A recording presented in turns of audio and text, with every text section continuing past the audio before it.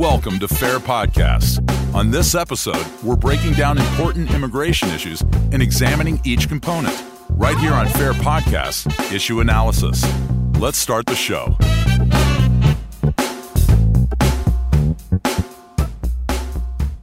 An illegal alien acquitted in the killing of Kate Steinle. Hello, I'm Joe Gomez, Press Secretary for FAIR, joined by Matt O'Brien, Director of Research for FAIR. We heard a lot about the Kate Steinle case on the campaign trail from President Trump, who said the killing of Steinle, a 32-year-old woman in San Francisco shot by an illegal alien, was one of the biggest reasons to end sanctuary policies. Now the man who admitted to pulling the trigger, Jose Garcia Zarate, has been acquitted of all murder and manslaughter charges after his defense attorney successfully argued that a gun he found wrapped up on a pier went off by accident. First off, Matt, what are your thoughts? Joe, this appears to me to be what's called jury nullification. And that's where the jury simply disregards all of the evidence because it doesn't like the law that is in question and doesn't like the potential outcome. San Francisco has been a dedicated sanctuary city since the beginning of the sanctuary movement. It is also a very left-leaning, pro-alien location, and I think this was simply the jury thinking that they were somehow doing something to benefit the immigrant community in the United States. Well, that's an important observation because you formerly were an attorney with ICE. And defense attorneys for Garcia Zarate say his acquittal is a vindication for immigrants. They say immigrants who've been used by President Trump to foment hate. Now, what do you think about that? Well, there's a fundamental confusion out there in the media and among people who support large numbers of people coming to the United States from foreign countries. Immigrant is a term of art that refers to somebody who has received permission to come to the United States from a foreign country and reside here permanently. So people that come here to work on H-1B visas in a legal sense are not immigrants. And the same thing is true with illegal aliens. Now, we use that term in the U.S. in a colloquial sense very differently than the legal term, but this was an attorney addressing a legal issue, and his claim that this is somehow a vindication for immigrants is absurd. ICE now says it plans to deport Garcia Zarate, but it's unclear if that's going to happen before he serves the rest of his 3-year sentence for the one charge he was convicted of, which was a felon being in possession of a firearm, or afterwards. Having worked for ICE, how does this work out? Should he be deported now, or are they going to have to wait until after he serves his time? Well, typically ICE's position is that someone is convicted by a state court on a criminal charge.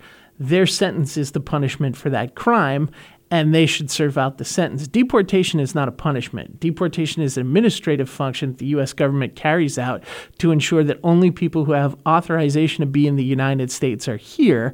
So there is no imprisonment or anything that goes along with deportation. It's simply returning you to the place where you do have citizenship.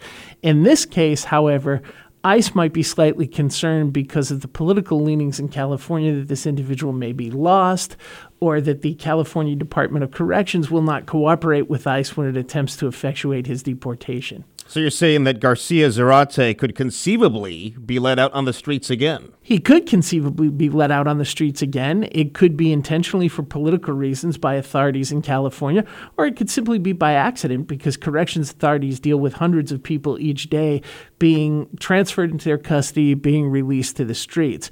So it may be possible that ICE would either ask for this individual to serve his time in federal custody, or that it may simply choose to deport him sooner rather than later. Now, what does this do to help or hurt the DOJ's efforts to crack down on sanctuary cities and sanctuary policies? President Trump used this case to bring a lot of attention to ending sanctuary policies. Now that Garcia Zarate has been acquitted, do you think it kind of boosts that call to end those policies again? It certainly does. The argument behind sanctuary cities is that for some reason, law enforcement has a bad relationship with local immigrant communities if those communities believe that state and local law enforcement work with federal immigration authorities.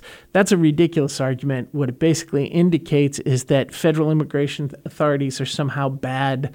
The people on the opposite side of this issue like to portray them as jackbooted thugs.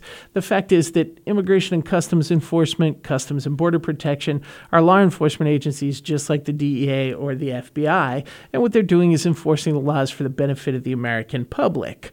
I think this highlights the fact that rather than doing something to protect public safety, sanctuary cities have a tendency to reduce it. This isn't a situation where a crime was solved because an illegal alien felt comfortable coming to the local police. It was a situation where this policy led to an illegal alien residing there because he knew he could fly under the radar and stay without being deported, and he killed someone as a result of that. This is San Francisco not being able to protect its citizens. And what do you think this means for the future of Kate's Law? It's a bill that passed in the House, would increase maximum prison sentences for illegal aliens. Didn't make it through the Senate. Do you think this gives that bill more hope? Sure, I think this gives new impetus to that bill. This case points up the necessity for having this. If Kate's Law had been in effect when this happened, the logical next step would be for the federal government to take custody of this individual and then impose federal charges on him. Now, that can still happen, but it's a much more difficult process than if there were the significant sentencing enhancements that would have come up under Kate's Law.